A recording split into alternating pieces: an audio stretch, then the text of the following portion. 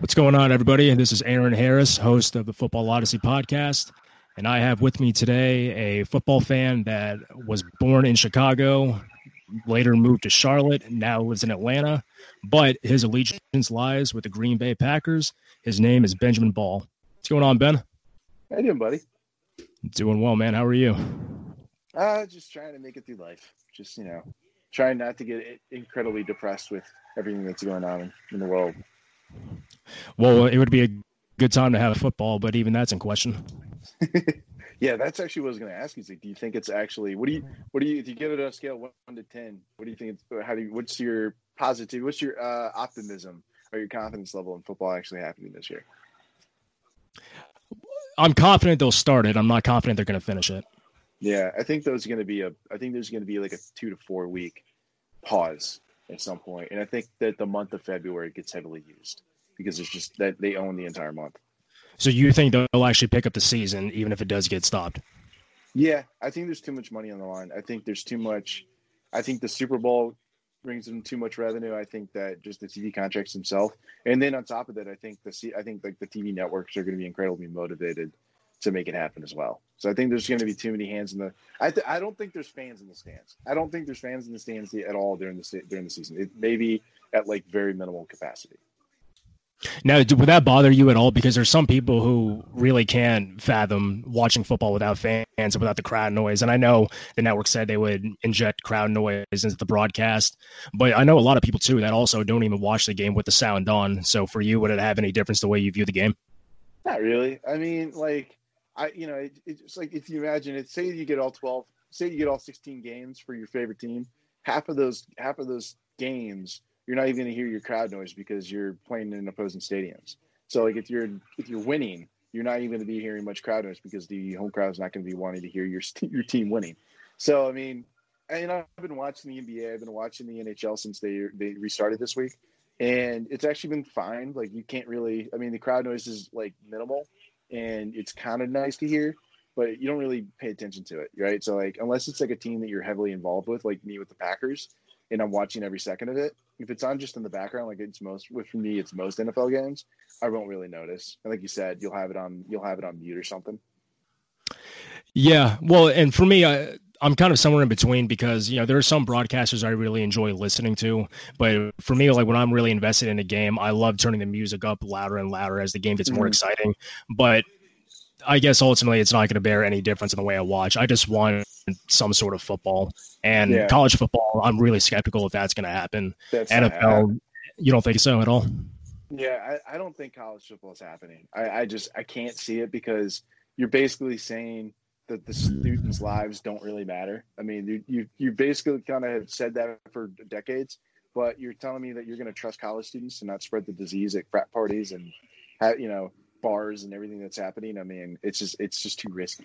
And you can't have the football players on campus alone because that completely ruins the entire model of these guys are students first, not athletes first, and they're all amateurs. So I can't see them being only the ones on campus, and it's impossible. I just can't see it. I just unless they're bubbling it up, even the conference play that they're doing, I just can't see it happening right now. Unless something like dramatically shifts, unless like the caseloads start going down and there's more treatments that come online in the next couple of weeks, I just can't see it happening. It sucks, but. Well, I can't speak for too many of the conferences, but I saw the Pac-12 is only scheduling in-conference games. What did you see today? Did you see the thing that came out this morning? No. I guess like there was an article that was put out in the Players Tribune that basically said that all the Pac-12 athletes have basically come out and said, at this current state, we are not playing. We will all opt out unless you guys do something drastically different to provide us safety. They all basically came out and said we are not playing. And I don't know if that was just one sport, but it seemed like it was all of football players at least. So it's kind of wild. Yeah, this is definitely going to gain more traction, especially as the season goes along, because even if you do have a fair amount of people that do start the season playing, obviously you're going to have people that are going to get sick, but then you're going to have people who are just going to get frightened when they see someone else get sick and say, okay, that's all I need. I mean, even in the NFL, we see a lot of people opting out already. And I don't know. I don't know who the biggest name is to opt out yet. I mean, I see for like the Patriots, Patrick Chung opted out. And you have more people coming in saying that they're not going to play. But it's going to be interesting to see also too how teams are going to be able to fill the voids of these players who are essential to their team. Yeah, it's. I think in college it just totally takes one player. I think it literally will just be one player, and then it will be like the NBA where they shut it down, unless they're going to push forward like they have in Major League Baseball, where they're just like, okay, we're going to quarantine this entire team, and everybody else is just going to keep playing, and we'll just shift it. Maybe they do that, but I guess it depends. It depends on which state you're in. I think it depends on, depends on the caseload because certain states are just not being hit as much as the other ones right now. In certain states are recovering after the most recent spikes. So it'll be interesting to see what, I'm sure some universities will just be like, all right, we're just gonna play with it. We're just like, this is a reality, and we're just gonna continue playing with it. And then some others are probably just gonna be like, no, we're not doing it. We're not even gonna risk it. It's not worth it. So there's gonna be a huge financial toll to a lot of universities because of it too, which is gonna suck. Now, do you find yourself in this time where we don't have sports? Are you finding yourself watching a lot of the old reruns they have on television? A little bit. It depends. It depends on if it's like an interesting game. Like I know that they've replayed some old golf tournaments and they've replayed some old football games and basketball games, but I found myself just binging like sports documentaries instead. Right. So like, of course, I've rewatched The Last Dance like 7 times. There were some other things that came out, and there was just some old documentaries that I was rewatching, like some old 30 for 30s. But most of my time's been gobbled up by video games and Netflix. So I haven't really gotten caught up too much in like the old reruns. I just, you kind of already know the outcome, and I'm just not going to get really interested unless it's like an old Kentucky basketball game or an old Packer game. I'm not going to really care if it's like an old like Super Bowl from like 2006. I'm just not going to get super interested in it. Yeah, see, for me, I'm the opposite, man, because as is, during the off season, I typically watch a lot of the old games they have on YouTube because YouTube just has thousands of them. And then, like, when you're saying, Fox Sports is playing the Super Bowl from like 1999, I'm going to check it out just to watch it because really, I mean, this is an entire business model that, ESPN Classics was built off, and then it quickly devolved into something that was just kind of like a second run for, certain conference games for college football. But I mean, it's something that's been enjoyable for the time being. But I don't think the casual fan is really going to tolerate it for much longer. Yeah, I think I did see they showed the what was the Seattle Packer game with the whole replacement ref. I rewatched that a little bit. It was really the Fail Mary game. God, I hated that game so much. I remember screaming at my TV. I'm like, this is such BS, and I was screaming at the top of my lungs. And my roommate was getting really frustrated with me when it was happening. But yeah, I remember seeing that on ESPN one night, and I rewatched a little bit of it. But then it started getting closer and closer to the end. I'm like, I gotta turn this off. I can't redo it. I can't revisit this. I'm not that much of a masochist. I can't put myself through that much pain. And it's just like rehearing. I think I turned on ESPN at the end of it, and it showed like Russell Wilson being like hugged. And I'm like, all right, yep, that's what I thought. I can't do it. Yeah, there are some wounds that just never heal, period. I mean, and that's what's great about sports, that you have this instance where you think it's in the moment, and there are some events you move past as you get older, but there are some where you just watch and you can't get over it because I think that was the first game where the Seahawks really became the Seahawks. And then the trouble that the Packers would have with them, too, moving forward, you kind of see like a little bit of a legacy there. Yeah, and there's always like I think there was like a thing that happened last year. There's like no games played in Seattle or normal games. Like if there's ever a weird game in the NFL that happens over the last decade, Seattle is somehow involved in it. And it just so happens that like the Packers are involved in 3 or 4 of those games, and like 2 of them caused me immense pain, especially the one that was in the NFC Championship game where they're up by like 20 points, and then just like the slow, just absolute collapse, and it was just such a weird collapse. So it's just like. Every time they play in Seattle, I cringe. It's something strange is going to happen. And they're going to lose, and it's going to be in the stupidest and most painful way. And it was just like that one specifically, and it was just like, oh my god, like how could you mess this up so bad? And they were like reffing with like JUCO refs. I mean, it was just such a catastrophe. I remember, I don't think it was this game, but I remember that in the first or second week, there was a replacement ref who was officiating a New Orleans Saints game, and there was a picture that came out of him over the weekend wearing a Saints shirt from the day before he was going to be refereeing the game, and you're just thinking, yeah, this is not going to work out for much longer. It's just like it was so poorly done, and like you could so tell that the NFL, like the league was on such a bad footing because the games just kept getting worse and worse and worse. And I think that one was like the Picto de Resistance or whatever that saying is. Like that was like the pinnacle of it. It was on Monday night. It was on Monday Night Television or Monday Night Football. It was two massively popular teams, and it was a good game, and it just happened to be a Fail Mary, whereas like the receiver caught the cornerback who was catching the football, and they gave it to the cornerback. No, I gave it to the receiver. I'm like, what? No, and it was just like everything couldn't have gone worse to the league, as far as like it played perfectly into the referees on their side of the what was it? It was a strike, wasn't it? Yeah. Yeah, and so just everything played in so well for them. They're like, yeah, you actually do need us. You guys actually do think we're bad at our jobs? No, we're actually pretty good.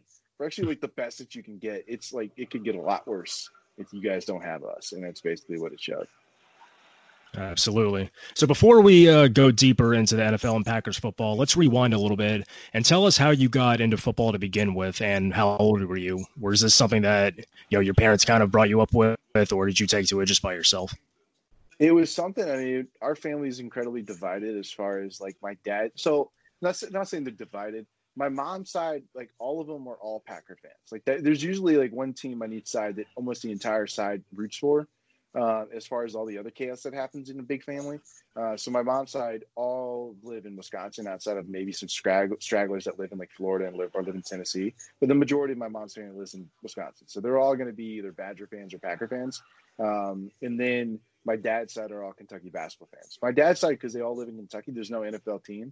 So the NFL is not a huge, they're more college football. So as far as the NFL, I had two choices: either be a Bears fan, where they were bad, they were not good, or be with my mom's side and just be a Packer fan, where Brett Favre was the best player in the league and he's my favorite athlete of all time. So it was just kind of easy to choose them. And then growing up, like I wasn't like a massive football fan growing up, like in the early years, just because basketball was such a prevalence in my life, playing it and then following it. But it was roughly around 1999, 2000 was when I got really into it. And it was where Brett Favre really was getting really good.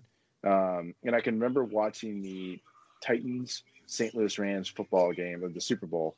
Mm-hmm. I was watching in my parents' bedroom. We had a big Super Bowl party, and I was watching in my parents' bedroom alone. And I was watching, I don't know who it was, whoever the receiver was, stretching his arm out and just not getting it across at the end of the game. I was a big Eddie George fan too, so that was like that was when I got really into it. And I had like an Eddie George jersey, even though I still had a bunch of Packers stuff. So it was really around 1999, 2000, where I was like 8 years old. That's when I got really into it. Did you play at all? No, yeah, I played 1 year.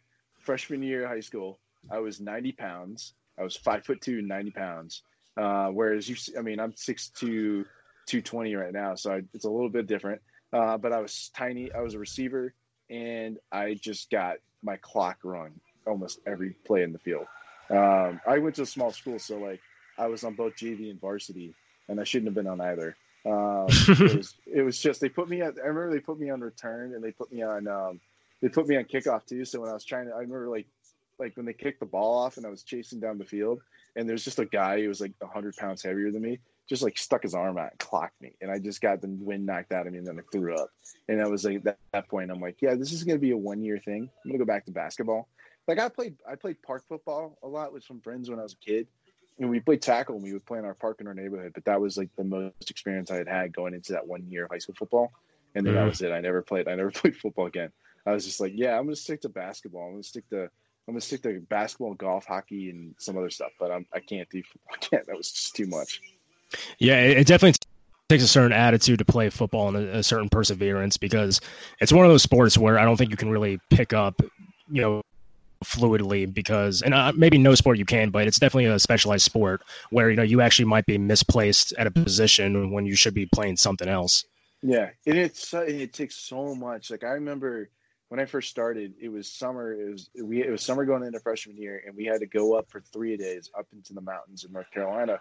We had like the school like booked out this retreat, and we were practicing 3 times a day in the summer in North Carolina. So it's 100 degrees, extremely humid, And I just remember there wasn't like, and you're sharing like a dorm room with another guy, and you're just in there you're just 3 practices. There wasn't really any off time, and there really wasn't much to do in the off time because there was this weird retreat where there was no internet or TV, so you were just kind of hanging around everyone, and I do. I'll turn that off. Yeah, it should be turning off. Sorry, but so yeah, Ben is turning his television off, everybody. Well, sorry about that. Go ahead. There was background noise. Sorry about that, guys. Yeah, go ahead. So it was just, you're stuck in the mountains. There's not a lot to do. And then on top of that, you're sweating in this practice stuff. And then you're hanging this practice stuff up in the dorm room in which you're staying in. And there really wasn't many times that you could wash it because you're there for a week and you'd have to wash it only every 2 or 3 days. So the shit would just smell. It was like the most putrid smell you could think of. And so that was like my first ever experience with football, was just this 3 days, and it was horrible. And then, going into JV season, it was just, I was so underweight. I was not good. I was playing receiver and I was playing DB, and I couldn't catch the ball for dear life. And then we had 2 quarterbacks. We had a guy named Evan Arthur, and we had a guy named Keith Neville. And Keith he was a baseball player, so he could just dart the ball. I mean, he could throw the ball like Patrick Mahomes. I mean, the ball would come in. It would come in so hot, you couldn't catch it. And then Evan would come in, and he was a little bit more. He had a much softer touch. So and they would switch on offense as far as playing QB. So one game you'd had Evan throwing you the ball, and it'd be a lot easier to catch. But then Keith would come in, and he'd run a slant, and he'd dart the ball in. I couldn't catch it. I didn't know. And I was also playing with baseball gloves for like half the season because I didn't know what to buy. And so me and my dad went to like Dick's Sporting Goods, and we bought baseball gloves, and I didn't know they weren't football gloves. I didn't know they weren't receiver gloves. So like halfway through the season, the kid on the team gave me his old gloves, and I'm like, I couldn't believe I wasn't playing with these the entire time. And I also bought cleats. So the cleats I bought weren't receiver cleats; they were lineman cleats. So they were a lot heavier, and they were a lot higher up on your legs. So like they were weighing me down almost the entire time. So I was a lot slower. But I remember when the season ended, I went into basketball, and because I'd been basically playing with like these 10-pound weights on my legs, I was a lot faster. It actually was kind of great. I remember playing basketball with a buddy of mine, and we were running up and down the court doing sprints and doing 25s or suicides or whatever we were doing. And I was a lot faster than I was the year before because I was just wearing these like weighted cleats on for all of football season. So it was kind of nice, but it was just, I went in so ill prepared, and I was just running around with like the wrong equipment on. It was such a bad experience. Now, when you did get into football, what was it in particular about the sport that really drew you in? Was it something that, I guess, the tradition of it? Was it more of the way the game was played, how physical it was, or the strategy, players? What was it that really kind of drew you in? As far as playing it, or as far as watching it? Watching it.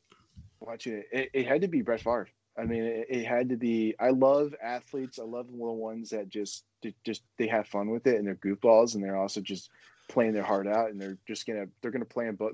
He throws an interception, he's gonna figure out a way to tackle the guy that he threw the interception to, or he's gonna figure out a way, if he hands the ball off, he's gonna be out front blocking for his running back.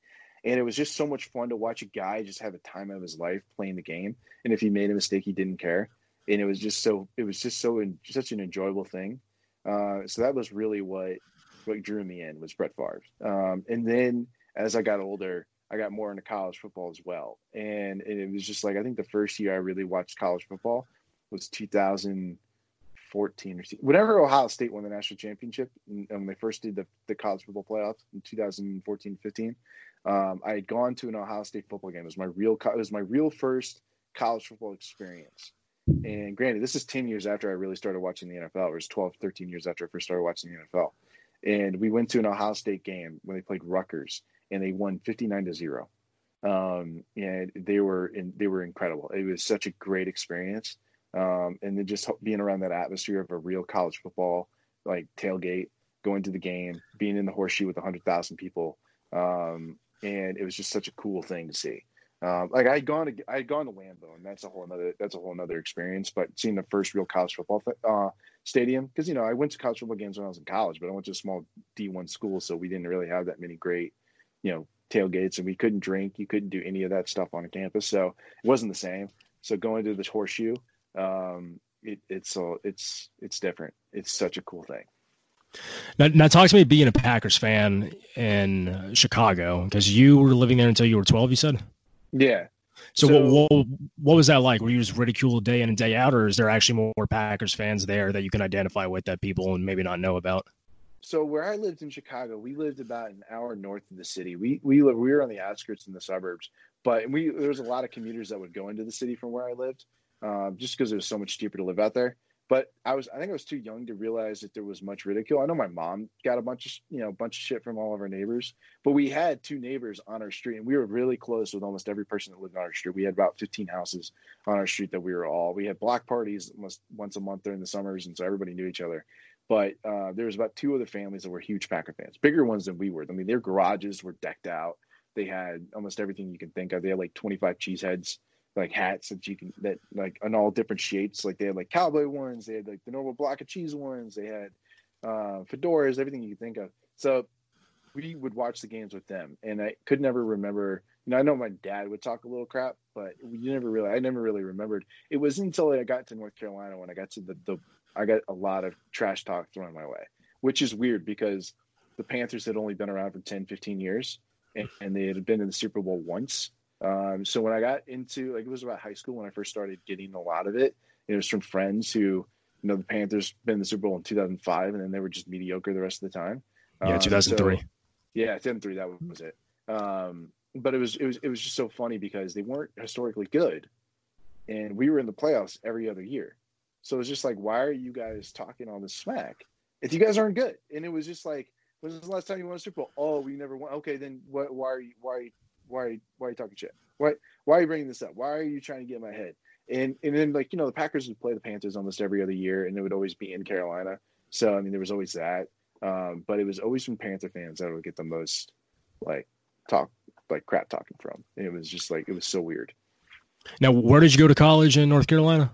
I went to Gardner Webb, small Baptist school right outside of Charlotte, which is about an hour outside the city. And you had a football team? Somewhat, yes. So describe to me what it's like. Was it D1 AA or was it D1 yeah, school? It was D1 2A. So guys.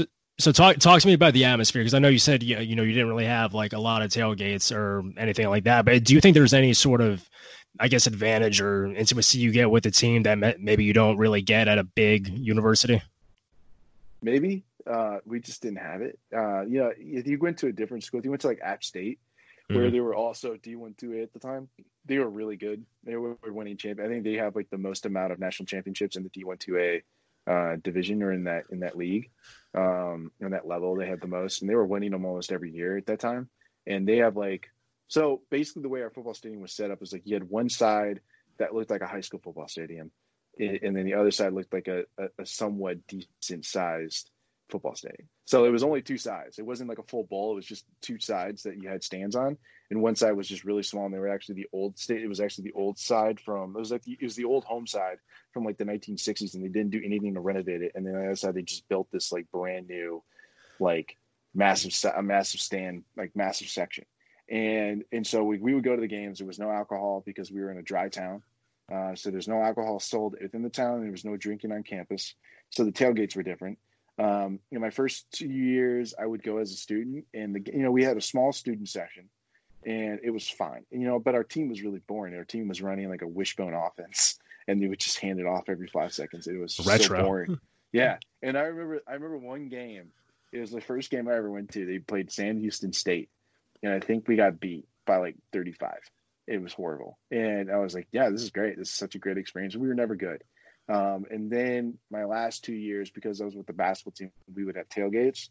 And those were a little bit better because we would bring in TVs, and we would have recruits on campus, and we would have, we'd have takeout, and we'd have Bojangles come catered in, and we would have TV set up to watch other games while we were waiting for our football game to start. And then once our football game started, we would stay for like the first half, and then we would bowl. So college football was never a big deal at Gardner Webb. A lot of our students were big USC fans, or big like South Carolina fans or Clemson fans, because of the proximity to those campuses. And so like a lot of people, they were going to go to like a real college football game, they would go to Clemson, they would go to South Carolina, just because they're like an hour drive away. Now, how did you said it was 2014 when you went to the Ohio State game? Yeah. Whenever they won that championship, I think it was 2014, 2015.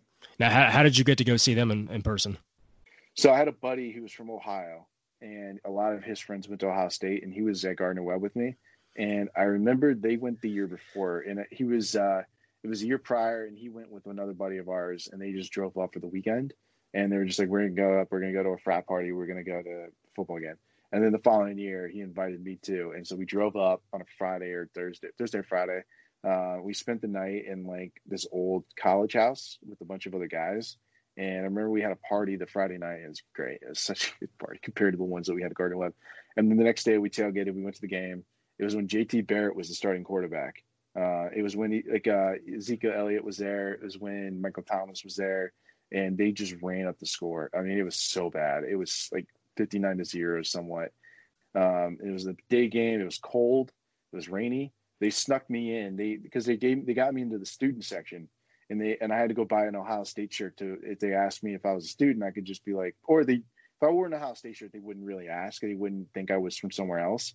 If they had asked because you think you have to have a student ID to get into that section. So luckily, because I was wearing like Ohio State gear, they didn't care, or they just assumed I was a student. And then they had this thing. It was like every time they kicked off the ball, after every score at halftime or whatever, they would go OHIO, rip his effing head off, but they wouldn't say effing. And it was a long standing tradition. Apparently the school had been trying to change it. They've been trying to get fans to stop cheering it. So they would come out and they would try to say, "Oh no, it's, chant this instead," and they would just never work.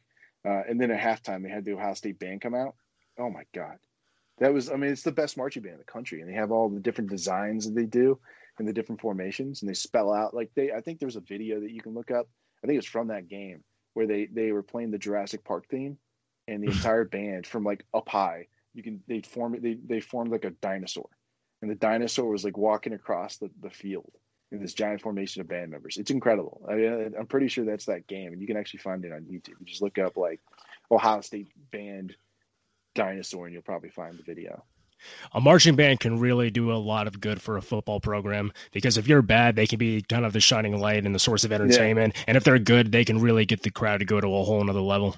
Oh yeah, and they're the best. I mean, you'll see. I mean, I think they're the ones that go viral every single year because they do all these crazy formations and they just get really creative in it. I mean, they always do the I don't know if it's the Ohio national anthem or the state anthem of Ohio, or they just play the themes like the fight song for Ohio State, and they spell out Ohio State in like cursive. And it's like really iconic. It's really cool. Cool. So while we're on the topic of great atmospheres, you mentioned that you had gone to see a Packers game at Lambeau. Mm-hmm. So how would you describe, let's talk about the city of the town of Green Bay. How would you describe it to someone who hasn't been there before? It's like you ever watched that 70s show? No, not really. Okay. So in that 70s show it's based in a small town in Wisconsin where everybody knows each other. It's almost like that. It's like a massive tailgate too. So like it's really small. Everybody's nice as can be. It's so different. So like there's all these. It's literally like if you imagine if you dropped a football stadium, like 70,000 seat. I think it's 80,000 because they added stuff on. But imagine dropping an 80,000 seat stadium into the middle of a neighborhood, because there's all these little subdivisions across the street from it. And if you drive in, like I went to a game last year. And it reminds you how crazy it is. So there's houses that back up against the stadium, and those houses have been converted into like just Packers paradises. I mean, there's just like all the back of them have like little like guest houses, and they have like beer taps built into the side of the house. They have like, it's perfect for renting it out for the weekend and having a big party. I mean, that's what it is. And that's why the people who own them don't even live in them, because they rent them out during the season to people who come in from out of town or from companies that want to rent them out for parties. And then if you get inside that neighborhood, almost every house rents out their driveway and their yard for parking. So like there's just like a random little like ranch house, and they're charging $30 for you to park in their driveway. And it's almost every single house is renting out their driveway for parking. And then you get inside the stadium and everybody's so nice. Everything's cheap, dude. It's not super expensive. So like I remember I went the day before New Year's Eve last year. So I went on like December 30th. They're playing the Lions, and they're having such a bad season. It wasn't this past year; it was the year prior. It was before Matt LaFleur got there. So it was the last year of Mike McCarthy. and he had already been fired by that game. So I forgot whoever the head assistant was filling in for him, or he was the interim head coach, Joe Philbin. I think that's who it was. And Aaron got hurt in the first quarter, and they got completely routed by the Lions. But it was so fun because it was incredibly cold. I think it was probably 12 degrees. I bought a beer and I sat it down, and I picked it up 5 minutes later, and it started to freeze. I mean, there was little shards of like frozen beer in it that I was swallowing. And everybody around you was really cool. I mean, everybody's like high-fiving you and hugging you if they did something well. Unfortunately, they got completely skunked in that game, so there really wasn't much to celebrate. So everybody was really depressed, and everybody was like really pessimistic for most of the game. But it's really cool, and it's like the entire town is devoted to the team. So it's like everywhere you go is like Brett Favre Lane or Bart Starr Drive or whatever. Everything is named after the Packers or previous Packers. They've added on to it too. They started to kind of build like an entire amusement park for the Packers. I forgot the name of it, but they've basically built like this ice rink, and they built the Hall of Fame, and they've added on to like a hotel and apartments, and it's really cool to see what they've done. They basically turned it into a theme park outside the stadium. And every time I go to Pittsburgh for a game, and I've been probably 3 or 4 times, I always go, and I think people have this idea that Pittsburgh is a really small town, and I think it's smaller than a lot of other cities that host an NFL team, but you get that same sort of feeling where it's this community that's really invested in this major sports franchise. But with Green Bay, because Green Bay, it sounds like it's about the size of my hometown in Florida, where it's about 100,000 people. And really, the Packers are the sole source of entertainment, or basically the soul of that city. So I can imagine it must be kind of that on steroids. Yeah, I mean, it's almost like a large college town, because there is a university there. There is UW Green Bay, and there is like a multiplex arena, I think, that is used by the university. But yeah, the entire thing is devoted. It's a college town. It almost is like basically a college town where the Packers are their college team. Granted, like the UW Badgers are really good, but they're a couple hours south. And Green Bay is so isolated. I mean, I think it's 4.5 hours north of Chicago, and it's about 2 hours north of Milwaukee. So it's so isolated. So if you're going to be in Green Bay, you're most definitely going to be there for a Packers game. That's it. So everything's built around the stadium, and the stadium is almost like in the center of the city, and you can see the stadium from anywhere in the city. You can see it for miles out when you're driving up the highway. You just see it kind of like in the background. It's a whole nother thing. It's a whole nother experience. Now, what about Lambeau? Is that because I hear people talk about how it's like an old school stadium where they have bleachers and they don't have like seats with like backs on them? Is that true? Yeah. So it was. I made the mistake of not getting like a lot of people would get the little seat backs that you can buy, and you would just kind of clamp onto the bench, because it's a metal bench that goes all the way around. And the people would buy like the little seat backs so they can sit up against them. But they were mostly like season ticket holders or avid goers who lived in Wisconsin. So I made that rookie mistake. But yeah, it's very uncomfortable. It's very cold because it's metal. And so it's like if you're there in the cold, your butt's going to freeze. And I had a massive parka on that I had bought because I was also up in Chicago that weekend for the Winter Classic. So I was prepared for the outdoor. But it was much worse in Green Bay than it was in South Bend for the Winter Classic, and I was out in South Bend a lot longer than I was in Green Bay. So it's freezing, but it's like it's the oldest stadium in the league, but they've done so many good things to basically renovate it. So they've added on. If you see it, I mean, there's press boxes go around the entire stadium, and then on some cases, I think in the end zones, they've added bleachers onto those. So it's gotten a lot bigger over the decades. So it's a lot bigger than it was. And it's actually one of the biggest stadiums in the league based on sheer capacity. And it don't look like that because the stadium goes out like this and not straight up like this. So yeah, because there's also not designated seats, people just kind of squeeze in too. But everybody, like I said, everybody's super nice, and it depends on where you go. If you go in the fall, it's not that bad. If you go in the winter, you're most likely going to be freezing, and you're most likely your butt's going to be completely numb by the end of the game. It's pretty crazy.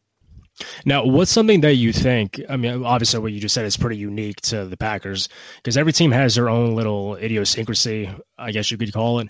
What are some other things that you think that only Packers fans would understand that other fans of teams that wouldn't?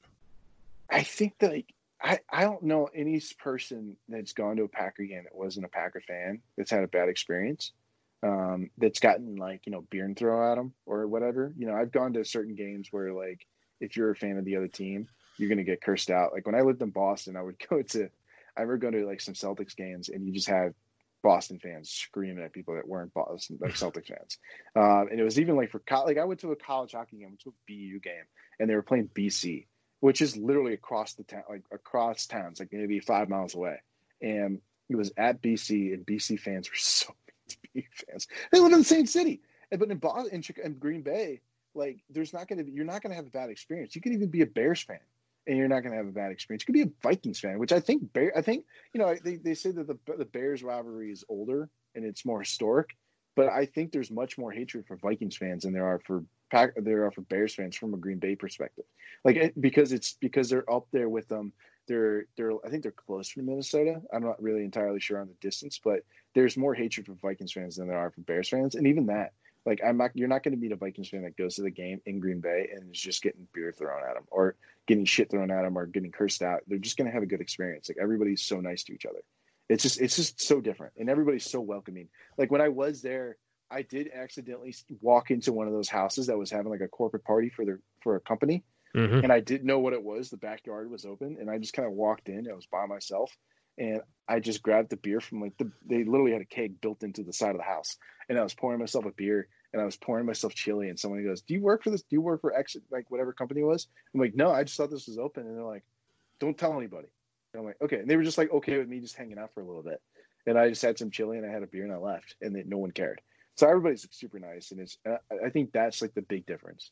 Granted, you can go into like it's being so isolated. So like if you're playing in Atlanta, the opposing team can go out to the strip clubs and go out to the bars. You can't do that in Green Bay. You're going to be in Green Bay. You're not going to have much of a nightlife the night before, the day after.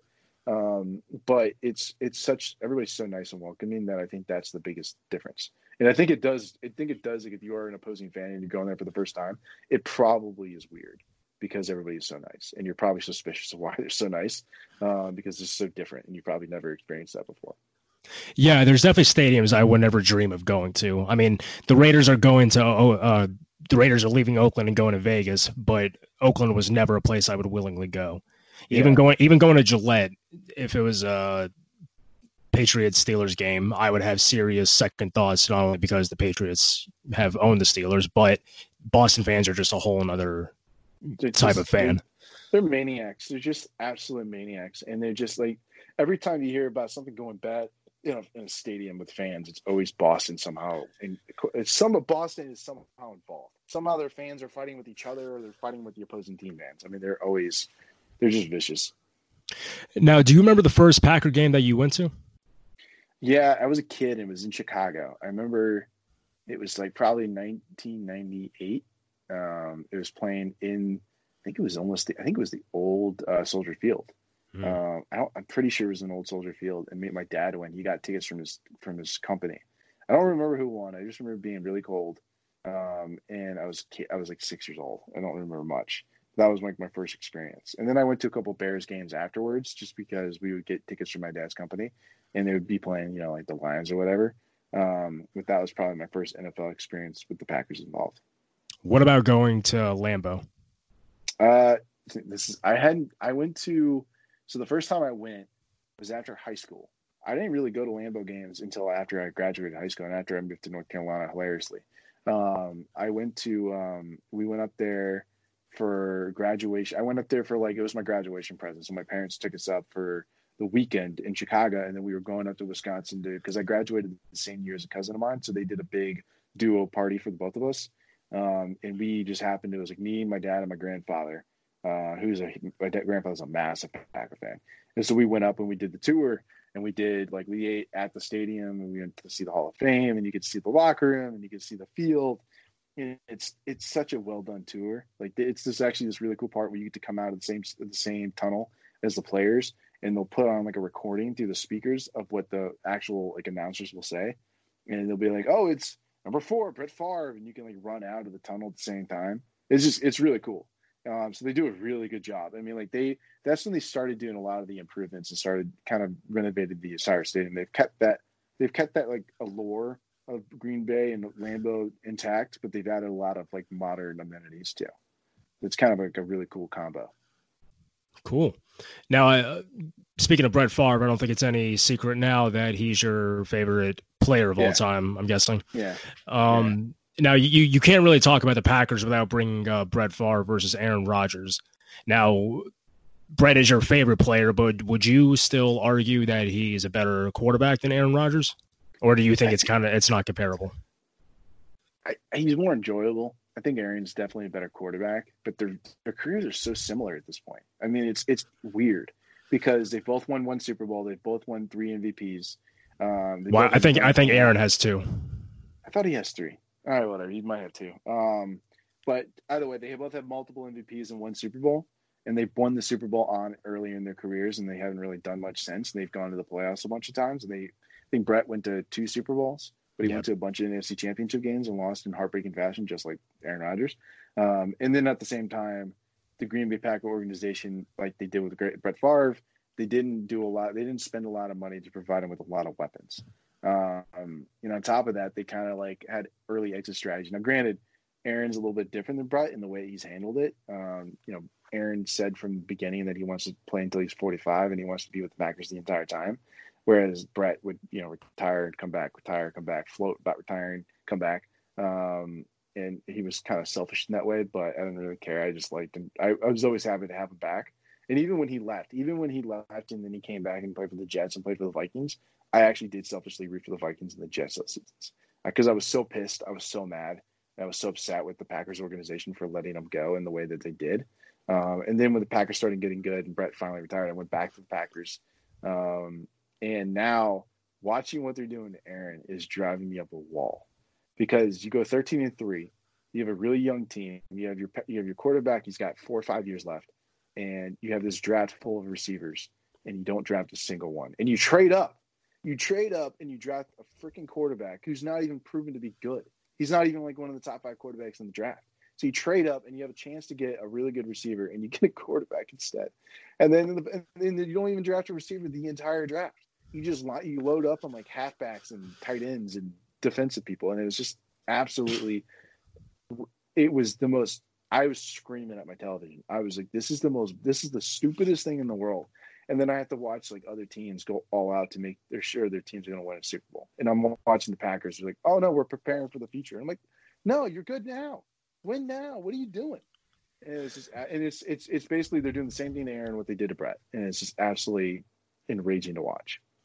Yeah, and it feels like anybody who's under the age of 30 is automatically going to defer to Aaron Rodgers as the better quarterback. And frankly, I think so because Rodgers has less interceptions than Brett ever had, obviously. I mean, the guy just doesn't turn the ball over. But I also find a lot that people really have a sentimental attachment to Brett that they don't have with Aaron.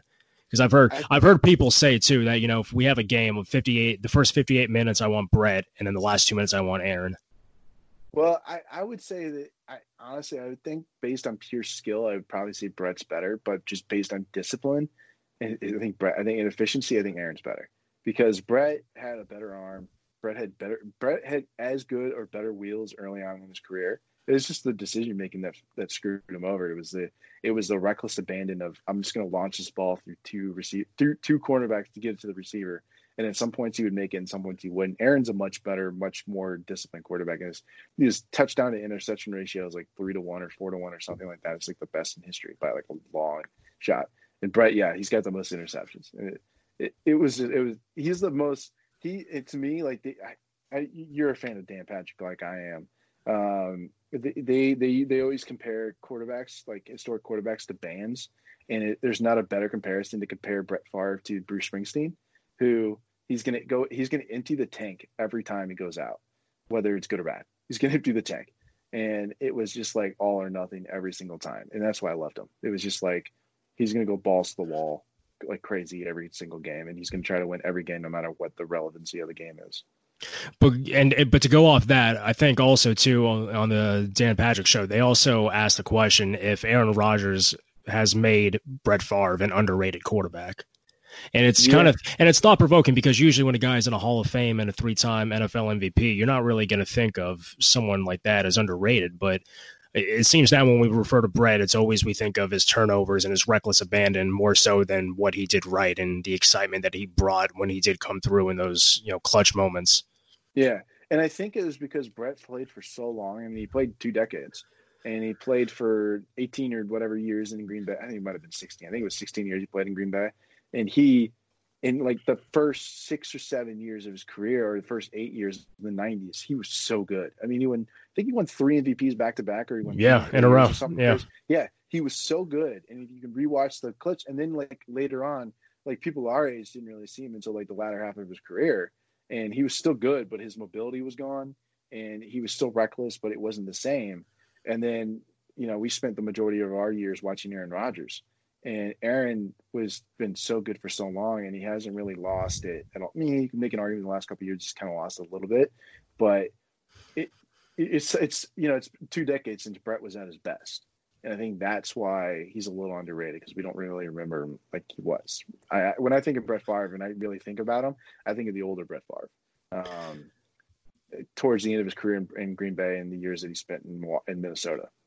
Yeah, and I think a lot of it too is that when you talk to people who are our age, we're gonna think of Brett as a good player, but we're always gonna think of him first and foremost as the guy who just couldn't be retired. He was always coming out of retirement, 3 years in a row. And with the Jets, I really don't remember his career that well, because I think 2008 was the year where I really got heavily into football, and that's when he was with the Jets, so I didn't really pay too much attention to them.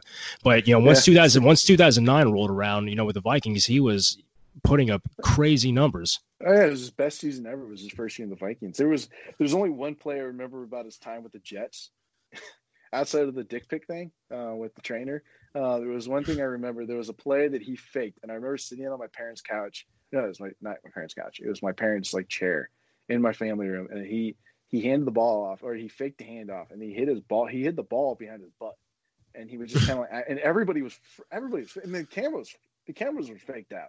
Everybody was going with the running back, and the running back went straight. He ran right into the lineman, so you never even saw if he had the ball or not. And then all of a sudden, there's a guy streaking downfield, and there's no one on him, and Brett just pops the ball up behind his butt, and he launches it, and he throws a touchdown. And I remember sitting there, and I was there was a girl I was really into who was also a Packer fan. And she texted me at the same time. She goes, "Oh my God, that fake." And I was like, that was the best play I've ever seen in my life. And that was also the year that he got beat up by Matt Castle for a playoff spot. That was the year I think Tom Brady went down for his season early on in the season. So yeah, that was the only play I really remember from that season for the Jets. And then when he was with the Vikings, I remember breaking my mom's heart and breaking my family's heart rooting for the Vikings that year whenever they played the Packers. And I would watch every Vikings game because I just wanted to see Brett Favre. And then when he finally, I think it was the next year, he wasn't very good. And I went back to the Packers, but it was heartbreaking. It was so heartbreaking to watch him in that jersey, but he had so many great plays. There was one that they were playing the 49ers, I think. And I can't remember the player that he threw the ball to. I think it was Sidney Rice. Was it Sidney Rice? It was either that or Visanthe Shiancoe, yeah, that might have been who it was. Yeah. And he launched it to the very back of the end zone, and the guy. His time expired. Yeah, that was a great play. That was awesome, and it was. I remember running around the house after that play because he did this great move where one of the defensive ends was trying to sack him, and he just kind of windmilled him, and then he just launched it, and he launched it across his body to the perfect position. It was just the best play ever. So while we're on the topic of best plays ever, what are some of your favorite memories as a Packer fan? There was a season I lived in Charlotte. It was the year the Panthers made the Super Bowl in 2015 or whatever. The Packers weren't that good. They had a lot of injuries. I think it was the year Jordy Nelson went out. So they were just kind of hurt the entire year. Ty Montgomery got moved to a running back, I think, from a receiver. And that pissed me off because he was a really good receiver. But there was 2 or 3 Hail Marys that year from Aaron Rodgers. There's the one against the Lions that I know everybody talks about. There was one against the Lions on Thanksgiving when I had written off that game. I was like, we're going to lose this, and we're not going to make the playoffs. And then he threw that crazy Hail Mary. And then there was the game against the Cardinals where he threw 2 Hail Marys in one game. It was one to get it from the 1 yard line to the 50. And then he threw it from the 50 to the end zone to the same player. And I can't remember the player's name, but he was a white guy from Wisconsin. He was a receiver Jeff Janis. He threw it to Jeff Janis both times. And it was this crazy game. And I remember watching it at this bar in Charlotte, at this Packer bar. and he threw the first one. I went nuts, and then threw the second one, and I didn't know what to believe. And then they went into overtime, and of course they screwed it up in overtime. So that was one season I had a great time watching. It was the year that they went on the run. I think it might have been the next year. I was living in Boston, and I went to the same bar every single weekend. I went to the same Packer bar in Chelsea in Boston. No, it wasn't in Chelsea. It was in God, it was in a bad neighborhood. It starts with a D. I can't remember the name of it, but it was a Chelsea soccer bar, and on the top level they had a Packer section, and I would go, and they ran off like it was the run the table year where they just won like 7 or 8 games to get into the playoffs, and then they made it to the NFC Championship. It was the year the Patriots beat the Falcons in the Super Bowl. And they got just absolutely just wrecked by the Falcons in the NFC Championship game. So I remember leaving the bar early, upset. And then I never saw those guys again. Then they used to go to the bar with every single weekend. I moved a couple months later. That was a really fun season. And then it was Brett Favre's final year with the Packers. And they went 13-3. And of course, it ended in heartbreaking fashion once again. That was with the Giants, right? Yeah, most seasons with the Packers, it always ends in heartbreaking fashion. It's typical Packer fans to have to experience. It's the Super Bowl year with Aaron. That was pretty fun.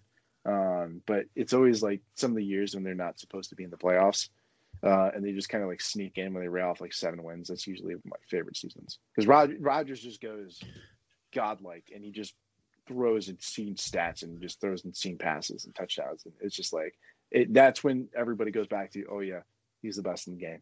He's the best quarterback, maybe the most talented ever played. Maybe the most raw quarterback to ever play the game. When you watch those like 4 or 5 wins, he'll rail off. Like it was the year that the RELAX game, the relax season, when they lost in the NFC Championship, right? Yeah, the Seahawks too.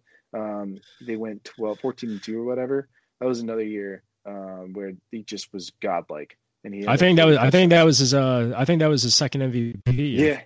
Yeah, I think so too. He had like 40 touchdowns and like 5 interceptions in some obscene season. That was a really fun season to watch too. Now, you had talked a little bit earlier about how the front office didn't really support Aaron the same way they didn't support Brett. And to me, it's interesting because when you look after that 2010 Super Bowl run, everybody thought that the Packers had all the makings of being the next dynasty. You know, they had an outstanding quarterback. They had a great defense. They had a great receiving core. You know, the offensive line gave up some sacks, but they did their job well enough to give Rodgers enough time to get the ball out. What is it that you think what would you say specifically the front office hasn't done to really give Rodgers that success that he had early on in the postseason? You can narrow it down to one man named Ted Thompson, who was the GM. And you can go to Dom Capers too, but Dom Capers kept his job for so long. He was the defensive coordinator all those years. You can put him in the argument too, but he kept his job for so long because Ted Thompson was dumb. So Ted Thompson built himself. He's the GM, and he built himself up on like 2 things. It was retaining current players at all costs and drafting really good ones, like really young. But the problem is that throughout these years, he got worse and worse at drafting good players, and he got worse and worse at retaining good players. So like that year they won the Super Bowl, they lost Nick Collins and they lost Jermichael Finley that following year. And he was like one of the best tight ends in the league, and they went 15-1, but their defense got worse because they lost their all pro safety and they lost their best tight end. So, you know, they went 15-1 and they were really good, but there was beliefs within the Packer fandom that they weren't as good as they looked because they were in a weak division and they were playing like weak opponents, and they got into the playoffs, and of course Eli wrecked them. And then as the years went by, just more and more good players left. Like Greg Jennings left in a salty way. Greg Jennings wanting to resign. He was one of the best receivers in the NFL. They had the best receiving core that year they won the Super Bowl. They had Greg Jennings. They had who else? They had Jordy Nelson. Jordy Nelson when he was really young. They had Donald Driver. Jermichael Finley. They had a really good backup tight end as well. And every year Corliss. Well, yeah, Andrew Corliss, and then they had Randall Cobb. They drafted Randall Cobb the following year. So that following year, they had a really good receiving core as well. But then, like as the years went by, more and more players left because they weren't retaining them. So Greg Jennings wanted to stay. They didn't retain him. Jones wanted to stay. They didn't retain him. Donald Driver retired. Jermichael Finley got injured, never came back. And then the defense got wrecked too. The defense like all went off, and I think it wasn't Bubba Franks. It was he was the big dude. He was the defensive end. BJ Raji. He left. The nose guard. And then they just never drafted really anybody good.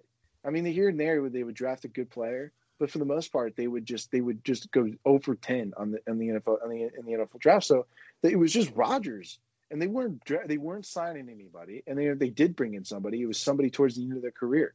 So they did well with Julius Peppers. I know they brought Julius Peppers in, and they got a lot out of him. But they brought in some other players, and they just weren't any good. And it was just like, it was so frustrating to watch. They brought in like Mercedes. They brought in Mercedes Lewis. He was somewhat good, but they brought in Martellus Bennett. He wasn't any good in that year. They brought in oh God, who was the tight end this past year? I can't think of his Jimmy name. Graham. They brought in Jimmy Graham. They didn't get anything out of him, and that was a Ted Thompson. That was a Ted Thompson move. So they just like, the team got worse and worse and worse. And then when they finally brought in Brian Gutekunst, they didn't realize how bad the team was, and how bad and how poorly they were, and how unathletic they were compared to some of these other teams like the Seahawks and the 49ers and some of these other teams that have gotten really good over the decade. Athleticism wise, they had no speed. They couldn't tackle on defense. They finally brought in a decent defensive coordinator. And now you're starting to see them kind of play in the offseason, actually bring in people that they need to. They brought in Zadarius Smith. They brought in Preston Smith. They drafted Aaron Jones. They didn't bring in a receiver, which is just absolutely frustrating. But now there's talk they might sign Everson Griffin from the Vikings. But what's going to happen is you're going to watch him like kind of flirt with them, and then he's going to go sign with the Seahawks, because that's usually what happens. It's always the Seahawks that pick up the players that I want the Packers to pick up. So Packers will flirt with them, and then they'll go sign with the Seahawks. And it's absolutely frustrating. They've done it a little bit under Gutekunst, but they're starting to revert back to Ted Thompson era decisions where we're good with what we got. And I'm like, no, you're not. You're not good with what you got, because you got wrecked in the NFC Championship on a superior team on all levels, and by a coach who coaches the exact same way as Matt LaFleur, just better. I mean, it's just, Shanahan's much better. Matt LaFleur, they're very close friends, and Matt LaFleur came up under Kyle Shanahan, but Kyle Shanahan is a much better coach than Matt LaFleur is. So I don't know. Well, don't you think it's a little too early to make that claim though? Because I think Kyle is in his third or fourth year as a head coach, whereas Matt's in his first year. So there might be just some growing pains, especially going 13-3 your first year. Yeah, but I mean, I know a lot of people were skeptical if they were really as strong as that 13-3 record, but I still think, bar none, it was a good season for an inaugural head coach. They overperformed, because there was a lot of games that they shouldn't have won that they just squeaked out, like the one against the Chiefs. But I think Kyle Shanahan, you can give him better praise, because the two times that he's coached Matt LaFleur, he's just crushed them. You can look at his days back in like Atlanta, and he was the year or two that he was there, the Falcons were really good, and then after he left, they weren't any good. And you see Matt LaFleur in Tennessee, and he's supposed to be a quarterback whisperer, and Mariota wasn't any good. The offense was bad. So I have faith, hopefully, in Rodgers and in the Packers, because I do think they have a good team. And I do think that, although like the one receiver that they signed, Devin Funchess, has opted out for the season, I do think that Aaron Jones and Devontae Adams are that good. And I think the three of them can carry the offense. And if they can get Emerson Griffin, they'll have the best line in football on the defensive side. They'll have Zadarius Smith, they'll have Clark, they'll have Emerson Griffin, they'll have Preston Smith, they'll have a decent linebacker core, and they'll have some really talented people on the outside. But they need to get Griffin, and they can't be like dancing around and like flirting with them. They need to actually sign him, because they're going to be dependent on their defense like crazy this year. Now, when we're talking about the head coach usually is the one that's going to bear the brunt of the criticism whenever the team isn't doing well. And with Mike McCarthy, it seemed to go real bad real quick. But a lot of Packers fans will tell you it was something that was brewing for a long time. So as a fan, someone who followed that whole saga, can you kind of break down, I guess, what it was that really got this bad or got this out of hand? Was it something that really just kind of had popped up with Aaron and Mike McCarthy as a personality problem, or was it over scheme? What really was the circumstances surrounding it? There was frustration with Mike McCarthy since like 2014. Since that year they lost to the Seahawks, it was his play. It was his play calls. It was the decisions that he made to play it safe on every single drive. Because you can look back at that game in 2014-15. There were certain drives they would get down to like the 1 yard line, and then they would stone on 3 plays in a row. And instead of like driving it in with Eddie Lacy one more time, they would kick a field goal. So what was an 18-0 lead should have been like a 26-0 lead or whatever. But it was his constant decision making, as like he was super conservative. Like when his first couple of years, he was this like innovative guy, but then he just never changed. The entire NFL moves past him, and he never changed, and he just stuck with this like really conservative play calling. And he went with this. The style was on offense with Mike McCarthy was he wasn't gonna draw up plays or create plays to get receivers open. He was gonna rely on the receivers to get opens on themselves. So there wasn't like any of these kind of really creative pick plays. There weren't these really creative plays that you now see with like the Patriots or the 49ers, or maybe what you see with, Kansas City, or not you just now see with the Packers. There wasn't any innovation. It was the same old. And because of Ted Thompson, because of our receivers were so outmatched as the years went on, and you had 1 or 2 good receivers, and Jordy Nelson was getting old. They weren't able to get separation like they used to. And so you're relying more and more on Aaron Rodgers. And because Aaron was so good, he masked some of the mistakes that Mike McCarthy might make. So there was growing frustration even amongst the fans with Mike McCarthy. So like, although he got fired in 2018, 2019, we were yelling for his dismissal in like 2015. So it was something that we had been wanting forever, and they finally had the guts to do it. And we were chanting for the firing of Don Capers since like 2012. Because he's just this dude. He was just like really old. He was another guy. He was another coach where the entire season passed him. Like the entire NFL passed him. And he used to be, once again, really innovative back in like the early 2000s. But he wasn't a good defensive coordinator, and the players were really flawed on defense too. I mean, you could count the missed tackles. I mean, it would be in the hundreds for the entire season. It was insane how many just like plays that would be like a 4-yard run with any other defense, and that 4-yard run would turn into like a 40-yard run when they were on defense. It was just frustrating as hell. So it was something that it wasn't just like one thing that ended it with Mike McCarthy and Aaron. It was just like, you could tell year on year out, like Aaron's like watching all these other quarterbacks and these innovative offenses tailored around him. And Aaron's like, what am I doing with this old offense? And like, my players are getting old, and they're not getting open, and I need help. And I think it was the year after 2014 when Jordy Nelson got hurt, when you really saw it for the first time, because Jordy Nelson was so good. And then you're stuck with like Randall Cobb and Devontae Adams, and this is like his second year and he wasn't good yet. And then you had all these like C-level receivers that couldn't get open. And that's when it started to brew a little bit. Yeah, and going off the Dom Capers point, I remember, I think it was the game against the Buccaneers when they played in Lambeau in 2011 when LeGarrette Blount broke had to be about a 55-yard run, and he probably broke like 6 tackles on the way to the end zone. And you're watching this team, and you say, man, a year ago they had such a great defense, but this year they just weren't. They were getting turnovers, and they were getting sacks, but there was just something different. And I think a lot of it's – go ahead. They were just a very flawed defense because they played off of those big plays. Because they led the NFL in interceptions the year prior, and that's why they were so good on defense, was because of those turnovers. But the second year, Capers' defense was never like a stout defense; it was just a really good playmaking defense, and then just got worse and worse at playmaking over the years. Well, I think a lot of it too was like 2011 was the year when you had quarterbacks that were just going out of their mind with the passing game. I mean, we had 3 quarterbacks. I think Drew Brees, Matt Stafford, and Brady went over 5,000 yards passing. And I think that's when we had the lockout too. So you had defensive players that didn't really get, great practice time. Meanwhile, you get receivers that can able to practice with quarterbacks and run routes. So I think they just had like a leg up, and the rest of the NFL on defense was kind of left, looking for answers. And I think that was the year that Matt Flynn threw the 5 touchdowns in the final game of the season for the Packers. 6 touchdowns. Yeah, 6 touchdowns, and he got that big contract with the Seahawks, and they never played a game. That was weird.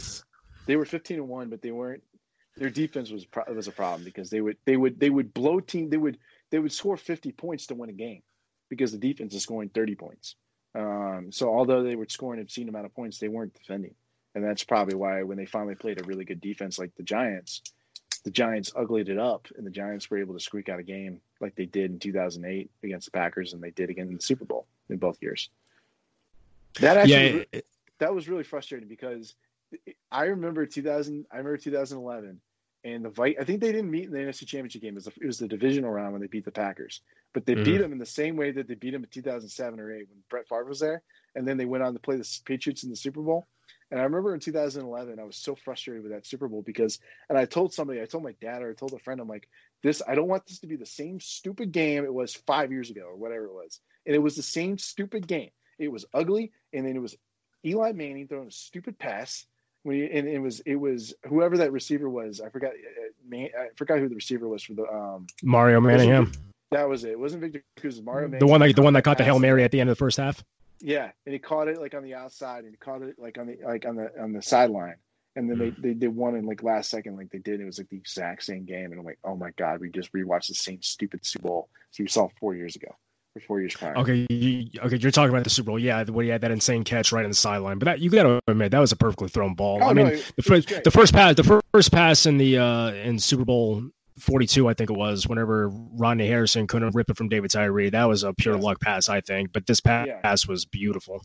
It was just salty. I was just salty because I just watched Eli Manning just have like the 2 best games of his life, and it was like that should have been Aaron Rodgers, and that should have been the Packers that year too. He took it from the Packers because the Packers should have been in the Super Bowl. They were the best team in the NFC that year when they played the Giants. And then the same time in 2011, they were the best team in the NFL, and they should have been in the Super Bowl, and they didn't get there because they got their heart broken. Like I know Patriots fans hate Eli Manning because he stole the Super Bowl away from them twice. He did the same thing to the Packers. He did the same thing to the Packers both years, and it was heartbreaking. And it was like that should have been at least one more Super Bowl for the Packers. But oh well. Yeah, there are certain teams I feel like you just can't mention to Packers fans because, I mean, the Bears have never been a threat in the past 2 decades to them. Yeah. The Vikings, I mean, when Favre was there, it was something. And the Vikings have had some good seasons here and there, but I still don't think they can really crack the Rodgers case. But when it comes to the Giants, it seems to be the same repetitive formula to beating Rodgers. You keep him off the field, you make some big plays, and then you have your defense really take care of him on offense. And then you also bring in the 49ers and the Seahawks because there was a few years where Rodgers just couldn't, or I shouldn't say Rodgers. It was the entire Packers team that just couldn't get past Kaepernick. They couldn't get past Russell Wilson, and it was fun. It was fun to watch. It was definitely a one-man show at a certain point going up against like 2 excellent defenses. Yeah, but they just never really found a way to get over that. It was those flawed Packers teams, and they were playing a mobile quarterback who they just couldn't tackle, and the defense just couldn't get a hold of them. They've had the Seahawks numbers the last 4 or 5 years. They've won like 4 or 5 games in a row against them, especially in the playoffs last year. But the Seahawks just signed the guy from the Jets, the safety, whatever his name is, Jamal Adams. Yeah, Jamal Adams. Yeah, that's going to be heartbreaking, and I not that he was ever going to go to the Packers, but it's just another example of the Seahawks going all out to try to get another Super Bowl and signing whoever they need to, or trading for whoever they need to. And I shouldn't focus that much on the Seahawks. Outside of one of my best friends is a Seahawks fan, so if something happens, like the Packers win, I just get a text. It's just, and I can hear him laughing in my ears, and it's just got like this shit-eating grin on his face. And every time the Seahawks do anything, I just get him in my head. And so I just like when they signed Jamal Adams, I remember seeing him the day before. We played golf together, and then they signed him. And the next day I just get a text with this GIF of this dude laughing his head off. And I'm like, oh, there we go again. As a Packer fan, who is your least favorite Packer of all time? Ooh, that's tough. I guess coaches can't be included. Oh God, that's tough because most Packers have been really enjoyable to watch. There's some defensive players that I just absolutely couldn't stand. I'm trying to remember off the top of my head. You know who the current one is? Is Blake Martinez. I cannot stand Blake Martinez. I don't even think he's with them anymore. He didn't sign a contract. Linebacker. Yeah, he absolutely drove me up a wall because his tackle numbers were always some of the best in the league, but he would always miss the initial tackle, and then he would like run back and tackle. So he'd always blow big plays, and he wasn't like he was the middle of the defense, and he was absolutely frustrating to watch. There was some other guys on the back end and the safeties that were just incredibly stupid, that were just like they would fuck up big plays. There was one of them, I don't know if it was last year, the year before. It was this one, I can't remember. It might have been this guy named Gunter. He would constantly just do stupid things, and he would constantly blow big plays. And he was always the one. I think he was the player that was trying to shadow. I'm really bad with players' names right now. Who's the guy for the not Roddy White? Who's the guy for the Falcons, the receiver? Julio Jones. Julio Jones. Yeah, it was the year that they played him in the NFC Championship game, and Julio Jones had like 200 yards, and this guy was the guy guarding him. It was either Butler or Gunter, and they were like third string cornerbacks because all the other players got hurt, and they were put on Julio Jones, and it was just an atrocity. And it was just that was the game. That was the game after they beat the Cowboys, wasn't it, in the divisional round? Yeah. It was when Aaron threw that crazy pass, and Mason Crosby just kind of hit this kind of like flop of a field goal to make a pass, and we just kind of this crazy game that they won that they shouldn't have. And then they played just a much superior team, and then against the Falcons, and they just got destroyed. That was such a bad year. So what about players who were underrated during the real heyday of the Packers? Who do you think really didn't get the recognition they deserved? I will say it to my dying breath that Randall Cobb is still very underrated, because Randall Cobb was so great and he was so much fun to watch. I mean, one of his first plays was with the Packers. He ran a 110-yard return back for a touchdown against. That was the opening night against the Saints, wasn't it? Yeah. So I always thought he was extremely underrated. There was a guy named Richard Rodgers. He was the tight end for a couple years, and he was the one. Yeah, he caught the Lions Hail Mary. Yeah. He was always. He just had these glue of hands, and he wasn't that fast. He wasn't that big, but he would just catch everything Aaron threw at him. And he was the one that caught that weird pass on the sideline, I think, against the Cowboys. I think he's the one that caught that ball. Might have been someone else, but I'm pretty sure it was him. But he had these glue of hands. So he was really good. And there's a couple of Donald Driver was always really underrated. Ryan Grant was always really underrated. They had some running backs that were just really underrated. Amon Green was really underrated. But Randall Cobb was my favorite player the last 10 years because I followed him at Kentucky too. And in Kentucky, he played like 4 different positions because they were just really bad. And so they needed one guy to play like quarterback and running back and receiver and defensive back and return. So he did that. And then we got in the NFL, he was kind of the same thing. He was just kind of like this like multi-versatile player that just kind of did everything. And he just didn't get a lot of praise because I thought he was one of the best receivers in the NFL, at least in the slot, and no one ever talked about him. But he was always really good, and he was always really fast. Now, we've kind of touched on the best memories you have. Now, in terms of specific games, what are some of the best games you remember and some of the most frustrating games that you remember? One of the most frustrating games was the year before they won the Super Bowl. They were playing the Cardinals in the playoffs, and there was this play at the very end of the game. Packers, it was back and forth. It was like a really high scoring game, and Kurt Warner was still. I think it was the year that Kurt Warner and the Cardinals made it to the Super Bowl, and they lost to the Steelers. No, it was the year after. Oh, okay. That was the season whenever he got knocked out of the divisional round when they played the Saints. Okay, that's right. Yeah. So they played a game against the Packers in the playoffs. It might have been a wild card. And Rodgers was really young. It was his 3rd or 4th year. And there was a play at the end of it where they were trying to drive down the field and tie it or take the lead.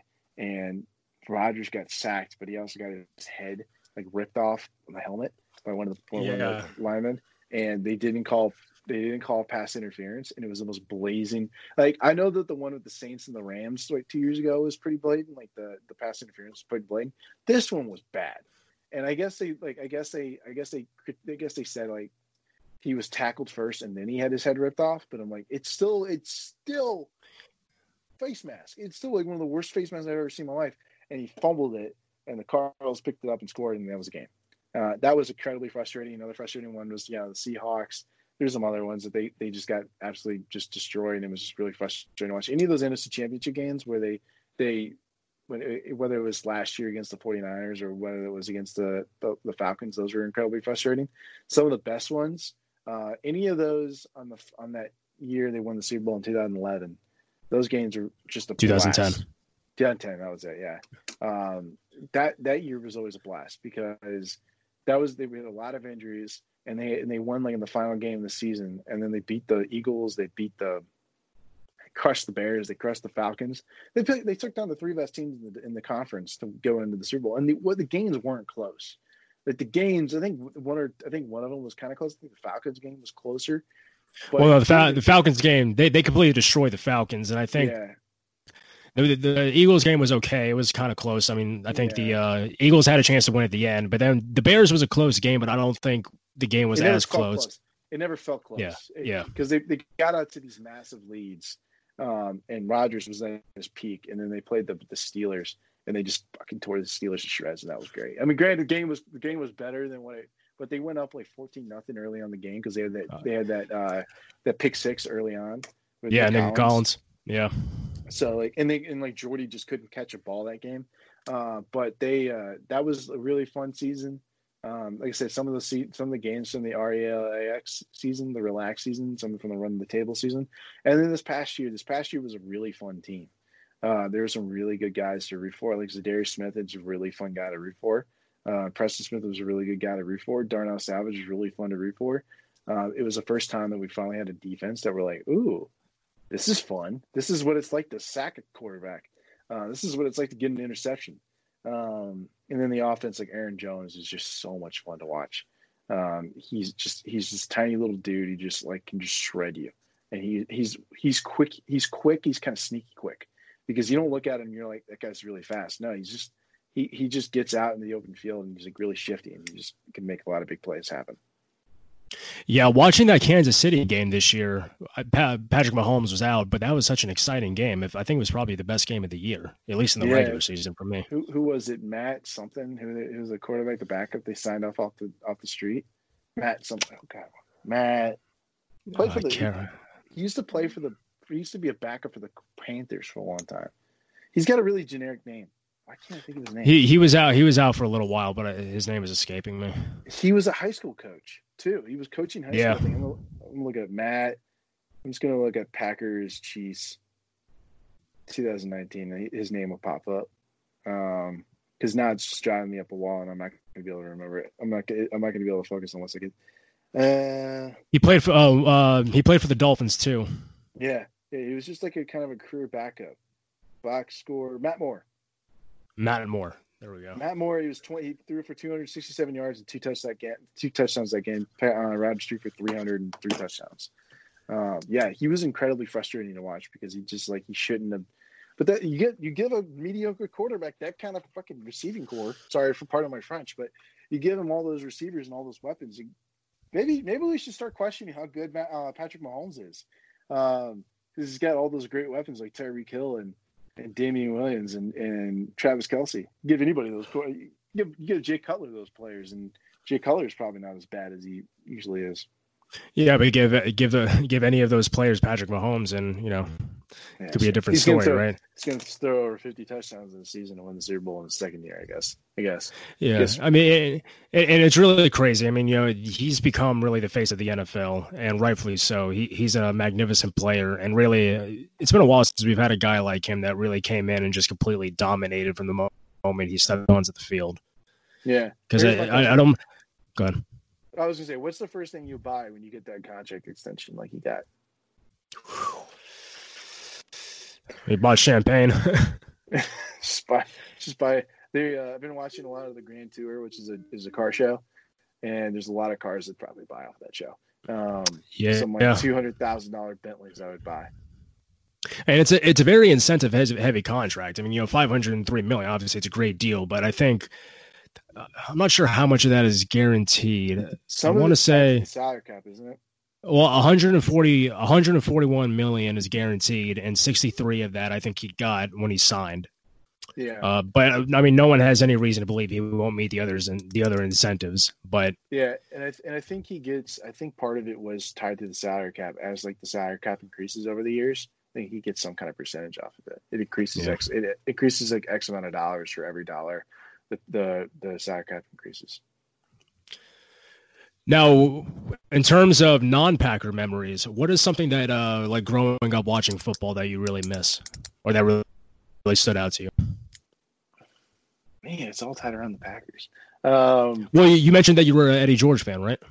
Yeah, but I don't really remember much of him. I just remember I had a jersey of his. I really liked him in Madden. That was like my biggest memory of him. But actually, you know what? You know, it was a really. This doesn't sound bad. I root for the Patriots a little bit because I live there and I don't have the hatred for them as most people do, because I kind of respect them, and I do respect the way that the Patriots fans troll people. So in 2016, I think it was, when they beat the Falcons in that Super Bowl, they came back 28-3.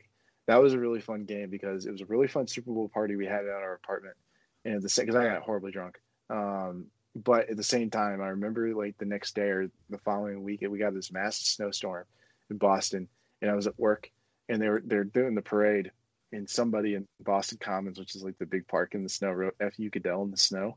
And the helicopter was like flying over at the wrong time and caught it with this overhead footage. And they showed it on the local news, so we were at work and saw it, and then they realized what it was, and they quickly panned off of it.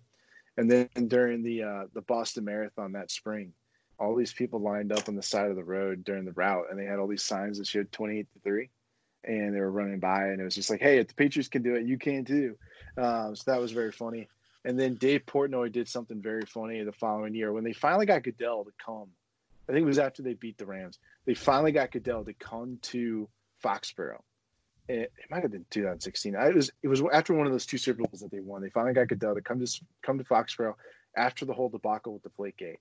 And Dave Portnoy had these like logos, or these like, he had these T-shirts made up like the year prior after Deflategate happened with Roger Goodell's face on it with like the clown nose, and they were like big sellers on Barstool. And so he had like 30,000 rally towels made up, and he passed them out to everybody at the game that Roger Goodell was at. So everybody was waving them. And they actually got a picture of Roger Goodell waving the towel with his face on it, with the clown makeup on him.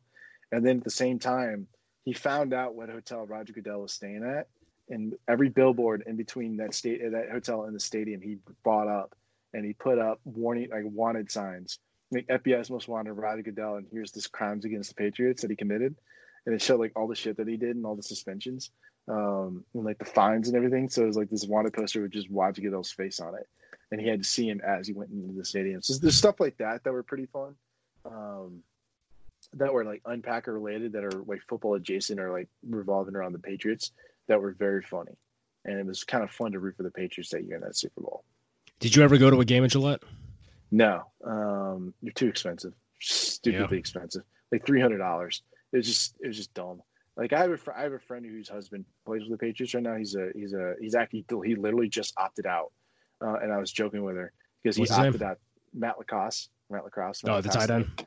Yeah. So I texted Jesse because I went to college with her, and she's actually pregnant. They're about to have a baby in November, and that's why he opted out. But I texted her. I'm like, is it fixed in? Is this it? Is this what they're doing? Like, just let me know. You're my only inside source. Of the Patriots tanking for Trevor? And she goes, I have no idea what you're talking about. It's just kind of fun. She's like, I have no idea what any of that means, because she was in Chicago, I think. And I think her husband is in Massachusetts for training camp or whatever. And she was just like, Matt's not here to decode what you just said. But he's a very nice guy. I think I met him once. Well, with Cam Newton going to New England, there's a little bit of a resurgence, it seems. Well, we'll see. I actually like Cam, and I hope he does well, and I hope that he earns every incentive part of that contract. And I hope that he is able to prove that he's good. But at the same time, it'd be nice to have just the Patriots not be good for a year, just selfishly. Although I do root for him a little bit, I kind of like Tom and Tom Brady, and I would like to see him be better. And just because the argument, who's better, who's the reason for the greatness, Belichick or Tom? I'm kind of lead towards Tom. I'd like to see him make the Buccaneers really good, and just see the Patriots kind of like. It'd actually be kind of funny to see the Patriots tank for Trevor, from the quarterback from Clemson. It'd be kind of nice to see him do that. It'd be kind of funny. But I'd like to see Tom Brady do really well. See, it's funny you mentioned that, because on the last podcast I did, my guest and I were talking about kind of the dynamic between Belichick and Brady, where, typically the Belichick will get more of the benefit of the doubt in terms that he could do well without Brady, but Brady doesn't necessarily get that same leeway. that they give to Bill. Oftentimes it's saying, "Hey, Tom wouldn't be this great without Bill," but you don't really hear it the other way. Well, it's like, because you've seen a little bit of Belichick without Tom. You've never seen Tom without Belichick, and I think that's the biggest issue, is because there's very little evidence to show that Belichick without him, and that's really the season that Matt Castle was quarterback and they made it to the playoffs, and then like the first 3 or 4 games of that year he was suspended, and Garoppolo looked like an all-pro. But that's it. It's all the evidence that you have, and it's not really much to go off of, but it's more than watching Tom without him. And I think you're going to see a little bit of it. Granted, he's got a really good coach, and he's got a very quarterback-friendly coach in Tampa that he's going to be playing for. That'll be interesting. I think it's going to help him. And the Patriots, I mean, their entire team is basically sitting out this year. I mean, all their players, all their good ones, are just taking the year off, and I don't blame them. I mean, it's going to be a weird season. I mean, if you're loaded and you're worth that amount of money, why do you even play? I mean, why risk it? Yeah, there's a lot to figure out. But you mentioned earlier about Madden, because I know you must have been playing some Madden to pass the time, yeah? No. I hadn't played any Madden at all during COVID. I hadn't played a lot of Madden since like college. What was your favorite Madden game? It was the one with Sean Alexander on it. It was the last one they made for the original Xbox. Oh no, yes, yeah, it was the one with Sean Alexander on it. The year after they played the Steelers in the Super Bowl, and he had just broken the record for most touchdowns in the season. It was the year that LT then broke his record for the most touchdowns in the season by a running back. And that was my favorite Madden. I was the last one I religiously played. I got really into college football. The college football video games for EA. I got really into those in college. But yeah, I never really got into Madden. I think probably the last time I played Madden was probably against you over at that video game place over that esports place over in the east side Beltline. Yeah, Axis Replay or whatever it was. And I don't have any of the newer Madden games. So typically when I'm playing is basically Madden 12, Madden 13. And, I was never what is it called? Like a franchise mode player. I was always just play the exhibition games. But, you feel like a certain nostalgia just like listening to that old music on the soundtrack and just like seeing like a lot of players that you kind of forgot about in a way, So it's cool to really go back and revisit and to play those games, because Madden, when I was growing up, because I don't think I owned my first Madden game until probably Madden 09 or Madden 10 maybe. And I would always go to my neighbor's house and play it, but just watching how the graphics have kind of evolved to where they are now, it's nuts. Because I even have the reissue Super Nintendo that they put out a couple of years ago, where they have all the games in instead of having to put the cassette in, and you're playing like Madden 94, and you're just seeing like this like block of pixels just running up, and it's so slow and it's just terrible. I don't know how anybody would have the patience to play it. I think the one football game I think I told you about it when we went to that place over in over by that dive bar you really like. Over in on the Beltline. No. It's over by Piedmont Park. What's that one that you like? Oh, Smith's Old Bar. Smith's Old Bar. Yeah, it was that weird old retro place that was next door. Yeah. That we went to. Yeah, Dead Tech. Yeah, there was a video game there that I think I noticed. It's called NFL Club Quarterback 98.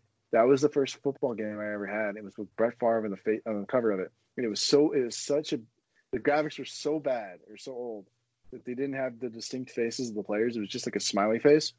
And there was one player that was unstoppable in that game, and that was Terrell Davis. And you could it was like Bo Jackson Tecmo Bowl. You just had to like stiff arm people, and you couldn't tackle them. You would just rattle off like 98-yard touchdowns. And then the next football game I had was Madden 03 with Marshall Faulk on the cover of it. That was a really fun game. That was my first Xbox. That was a really fun game. And then the next Madden I think I had was like 05, and then I had the 07 or 08 one, which had Sean Alexander on it, and then I got 360, and then I never had a Madden game again. I bought the NCAA football games pretty religiously, and the last one I was really into was the last one they made, which was 14, and that was a really fun game. Yeah, and I enjoyed those games too, and I enjoyed that because they had like a lot of more crazy formations in that game. Yeah. They would have like, because obviously in Madden they would have the Wildcat and stuff like that, but when you're talking about college football where they have over 120 teams. To choose from a playbook in the NCAA games, you just had some of the craziest stuff you could find in there. Yeah, and we used to do in NCAA 14. We used to do this massive online franchise mode with like there's 13 or 14 of us. Like most of them were at my university, but there was a couple in like Chattanooga, I think. And we all picked teams and we would just play. We just played seasons, and it was so much fun. I think the first team I was Northwestern, and then I switched to Texas, and that was my dynasty. And we played on like the highest mode possible, like the hardest mode possible. And every time I played an actual person, I would get destroyed. But I would only schedule like one actual person a season, so I would go like 11-1, and then I'd get into like a really good bowl game, and then just get wrecked by whoever actual person, like one of my friends would actually play me. But we would play on the hardest mode, and I figured out a couple of glitches where you'd only have to run like 3 or 4 plays. You'd run like a read option, you'd run like a sweep play, and then there was a pass play where you'd have one receiver on the right. I think it was like the farthest receiver run just a complete out or just a go route, and then you'd have like the slot receiver, the tight end, run like an out route. And so he would run like 10 yards and out, and then you'd have like the one guy going all out, going on a street play. And so that safety wouldn't know what to do. So sometimes he would come up and guard like the guy running the out route, and then you had the outside receiver just completely open because they're all 3 cornerbacks, so the 2 cornerbacks and the safety would just get jumbled up. Because sometimes the formations where there was no cornerback to cover the inside receiver, the slot receiver, the tight end, so you'd have the safety come in. And then sometimes the outside cornerback would shift to the inside guy, and so you had a guy going crazy, or that guy, the safety would then go over to the guy running the streak, so you had a guy wide open running 10 yards and out, and you could just throw an easy pass to him. And then I'd run like 3 run plays, I think 2 run plays up the middle, and one read option, and then that one little pass play, and I would just do that consistently. And I think my running back won the Heisman that year, but it was just so stupid. And then I play a real person and just get absolutely wrecked by 50 points. That was probably the last video game, like football video game, I really got into, because there hasn't been a new one since. I've just been like, oh yeah, I really want to play it. Now, do you enjoy watching the college game more than you enjoy watching the pro game? Depends.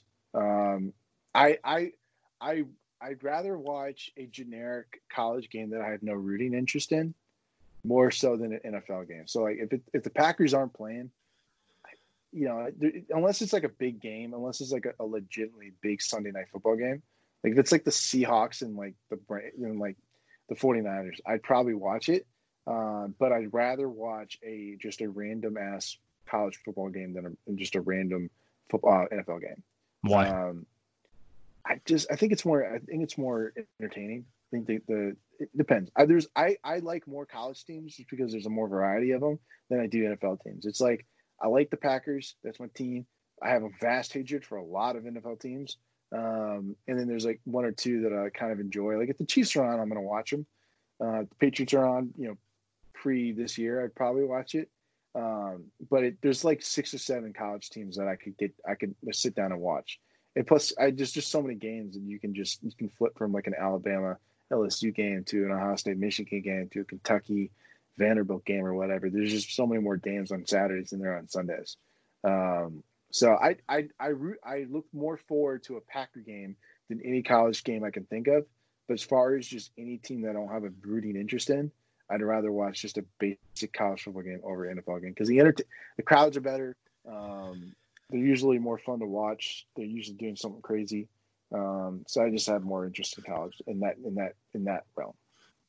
Yeah. See, where I went to school, I went to the University of South Florida, and it was a little similar situation to what you were in, where we were a D1 program, and I think my junior year was probably our best year, but we never really had the crazy atmosphere that you would see at these SEC games. And whenever I moved to Atlanta, because I grew up about 45 minutes away from UF, but I didn't really get much of an interest in football until I was probably in 7th or 8th grade, and I was following the NFL. But coming to Atlanta, you just see an enclave or a variety of different fans. It's like you got Alabama fans, you got Georgia fans, you find some Ole Miss fans in there. So really college football, when you're in the South, especially in like Georgia, you're going to have to take some sort of an interest to it because it's all over the place.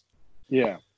It's just, yeah. It also depends on where you're in the country, because when I lived in Boston, no one gave a crap about college football because the only real teams up there are Syracuse and Boston College, and neither are good. And Boston College hadn't been good in decades. Like I remember there was a year I lived there. Lamar Jackson was playing at Louisville, and you could go to the Boston College Louisville game for like $5. and you can watch the Heisman Trophy winner just absolutely destroy him, and there was no one in the game. There's just no one because they didn't care. And it was like you got a chance to see the future MVP of the NFL play in the former Heisman Trophy winner. So it's just different up there. So, but down in the Southeast, I mean, college football is king, especially in Atlanta. I mean, more people care about UGA than the Falcons. And in North Carolina, your fandom is you're split up between 3 or 4 schools in North Carolina. It's like North Carolina, NC State, Clemson, and South Carolina are really the 4 schools that really matter. You get some transplants, but it's mostly those 4 schools. So it really just depends on where you are in the country. Yeah, when it comes to the actual game, I look at the college game and I see a lot of stuff I like in terms of the crazier trick plays that you don't normally see in the NFL. But I do think the gap is kind of closing between the styles of play, because when you look at the wide hash marks in college football, you'll see a lot more space and a lot more. You have a lot less selection, I guess, of plays that are being run. But you see a lot more big plays because I think it's more about athleticism and speed than it is purely about design. But it seems like the NFL is kind of incorporating more of a college playbook towards the athletes they have now. So it's interesting to see how that transition is happening. Well, I think they realize that they've been trying to convert these mobile quarterbacks coming out of college who were great in college, and they're like, all right, we're gonna make you conform to an NFL system. And I think now they're starting to realize that's probably not the best thing to do. Let's build a system around this guy and his talents, because they're trying to make a guy with these crazy talents conform to a stationary quarterback system. Like they're trying to convert Lamar Jackson into Tom Brady. It's not going to happen. You got to make Lamar Jackson play Lamar Jackson, and forever how long you get out of him if he gets hurt, that sucks. But you're gonna that's it for right now. Like that's his number one skill is running, and he's good at throwing. I mean, those are really beautiful long ball, but he's got to work on some of those other things. Same with, they built the system basically around Patrick Mahomes, and it's the best thing you can do instead of just making it conform to whatever system that you had your mind preset on.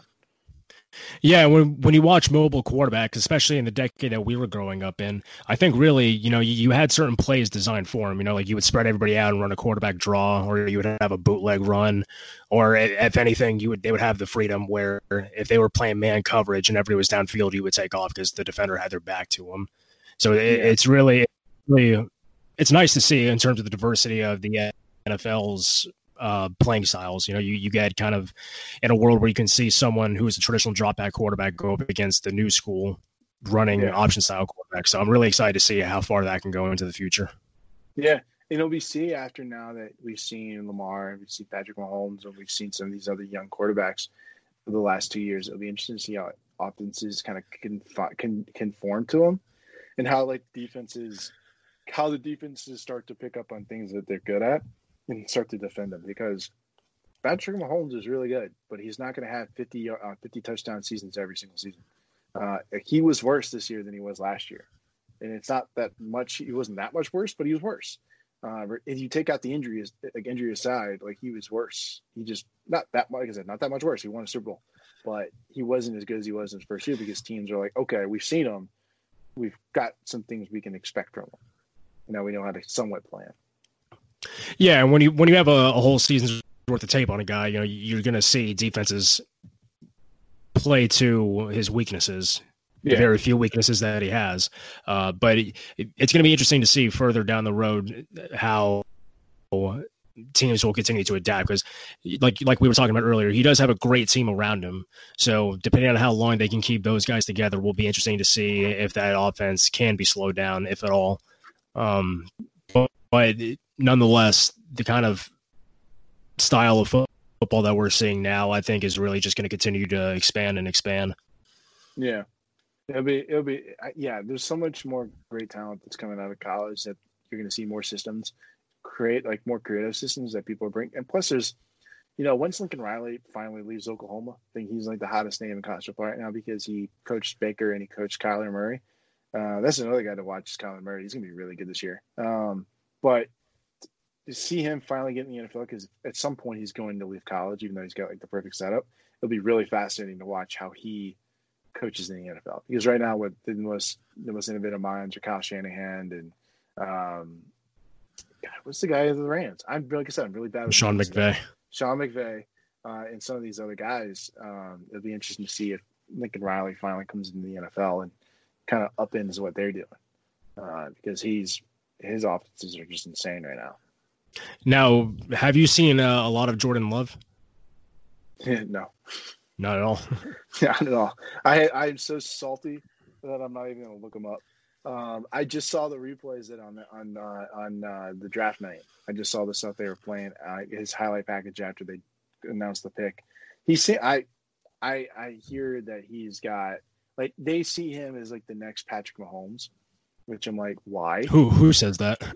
That's what the draft night announcers were saying, that like he has like all the skills that Patrick Mahomes might have, but he's got much more downside, and his upside is not nearly as good as Patrick Mahomes. So the Packers, I think, were thinking, oh, okay, this is our guy. He's mobile and he's got a big arm. That's like his thing. And I'm like, well, that's not something to go off of, because there's plenty of quarterbacks that have come in the NFL with big arms and they haven't done anything. For me, I think a lot of it is the kind of system and the kind of setup that these players are in when they come in, because you could probably draw a direct line between successful quarterbacks coming out of college and what systems they were set up in, because some of them, there's probably a lot of really good quarterbacks that kind of came in and they just were put into really bad teams and they just couldn't succeed. You got to put these young quarterbacks in position to succeed. That's where like why Lamar Jackson, Patrick Mahomes, partially why they're so good is because they have such good coaches, and they're with such good franchises, and they came into really good situations. That's why Jimmy Garoppolo succeeded as much as he did when he was in New England, because he was in a really good situation, and then he went into another really good situation. And you'll see it with other quarterbacks. So Aaron Rodgers was so good. He came into a really good franchise behind a great quarterback, and he had 2 or 3 years to sit. And he came out and he had those years to develop, and he wasn't ready right away. I'm hoping that's what happens with Jordan Love, because I think what you're going to see with the Packers and the way Aaron Rodgers' contract is set up, there's no reason to get rid of him in the next 2 years. But in like 3 or 4 years, something happens with his contract where you can get rid of him. You can cut him, and there's not as much of a financial burden.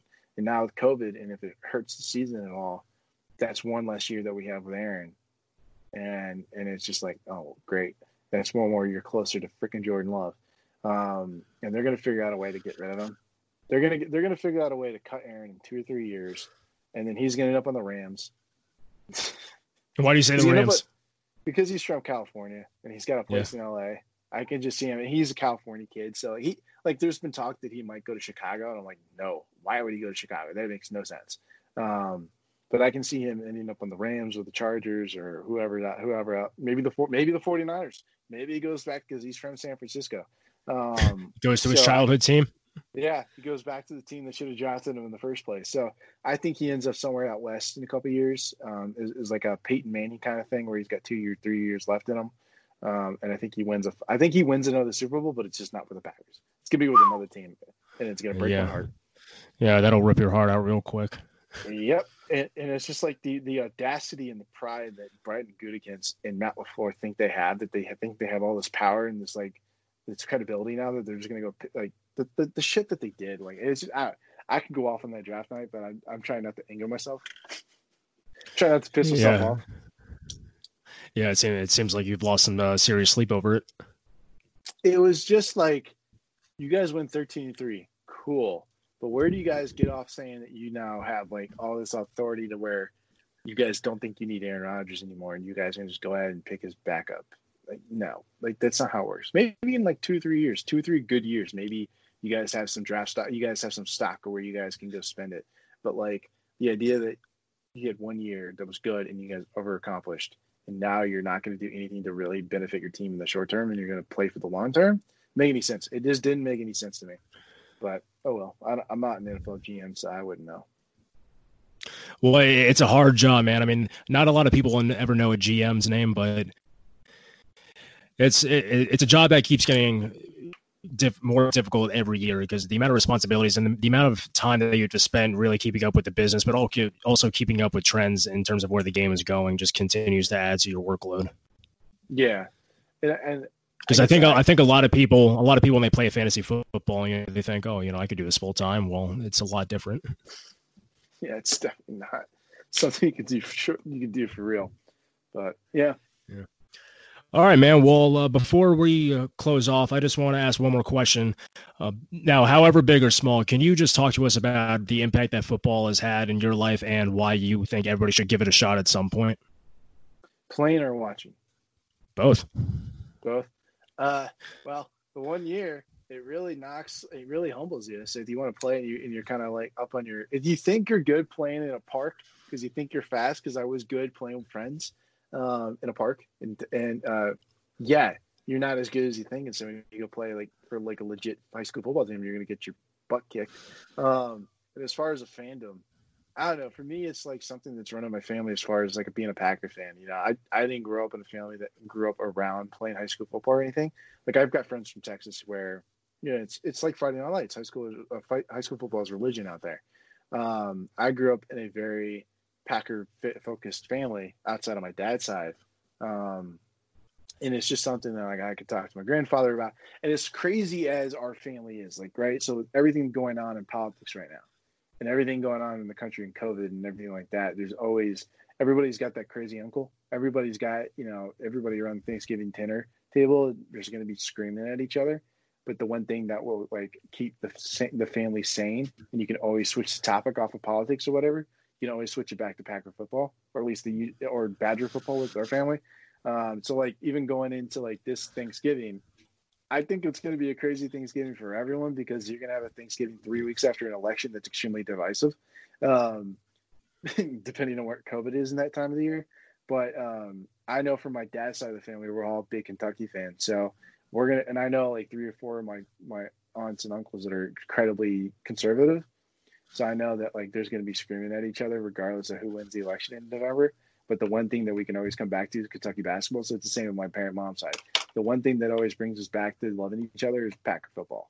And it's always like if you are in Wisconsin, everyone's gonna be nice to you, and especially if you're a Packer fan. And even if like there's and another thing is like no matter where I've lived over the last 3 or 4 years, because I've moved 4 times in 5 years, the one thing that I can always find like a little bit of community in is finding me a local Packer bar.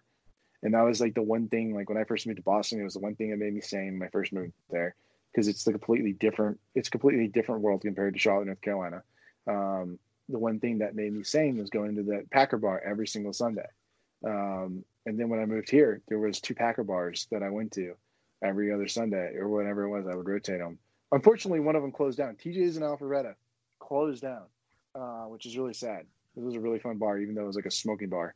But it was always one thing that always brought me back to like a little bit of community wherever I lived was finding that local Packer bar because everybody is so nice. All the food is tailored to Packer people. It's all cheese related or brats or chili. And everybody is just like, it's a sense of family. It's a sense of community and it's really nice. So that's like the biggest thing that I think with people is that when you find a team to root for, it's like when people find an English Premier League team that they root for. It's a sense of relation, and with how divisive things are right now, there was a poll that came out that said that this country is more polarized now than it's ever been since the Civil War, which is kind of nuts. The one thing that I think is going to bring people back to kind of some kind of like optimism with COVID and everything going on is sports being back, and I think we needed it because with COVID happening, there was nothing else to talk about but COVID. Everything had stopped. Movies had stopped. Sports had stopped. TV had stopped.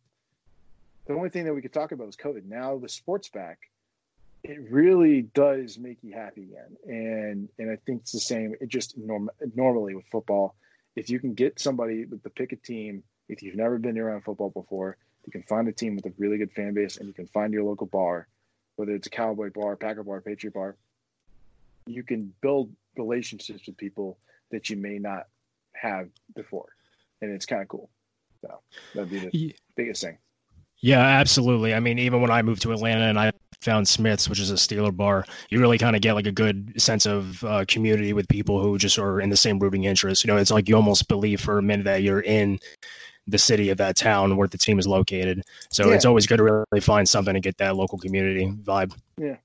Yeah. It's like whatever's going on in the world, you can escape for a couple hours and go to your local team bar and just be around people that you have one thing in common. Like, no matter where they're from, you have one thing in common. That's your Packer fan, or that's your whatever team it is. So, yeah, man. It's I hope we get it, but the future will take care of itself. All right, We'll, everybody. Before we'll we get, go ahead. no, I was just say we'll get it. I think we'll have somewhat of a season. It's just going to be a weird season. Yeah, fingers crossed.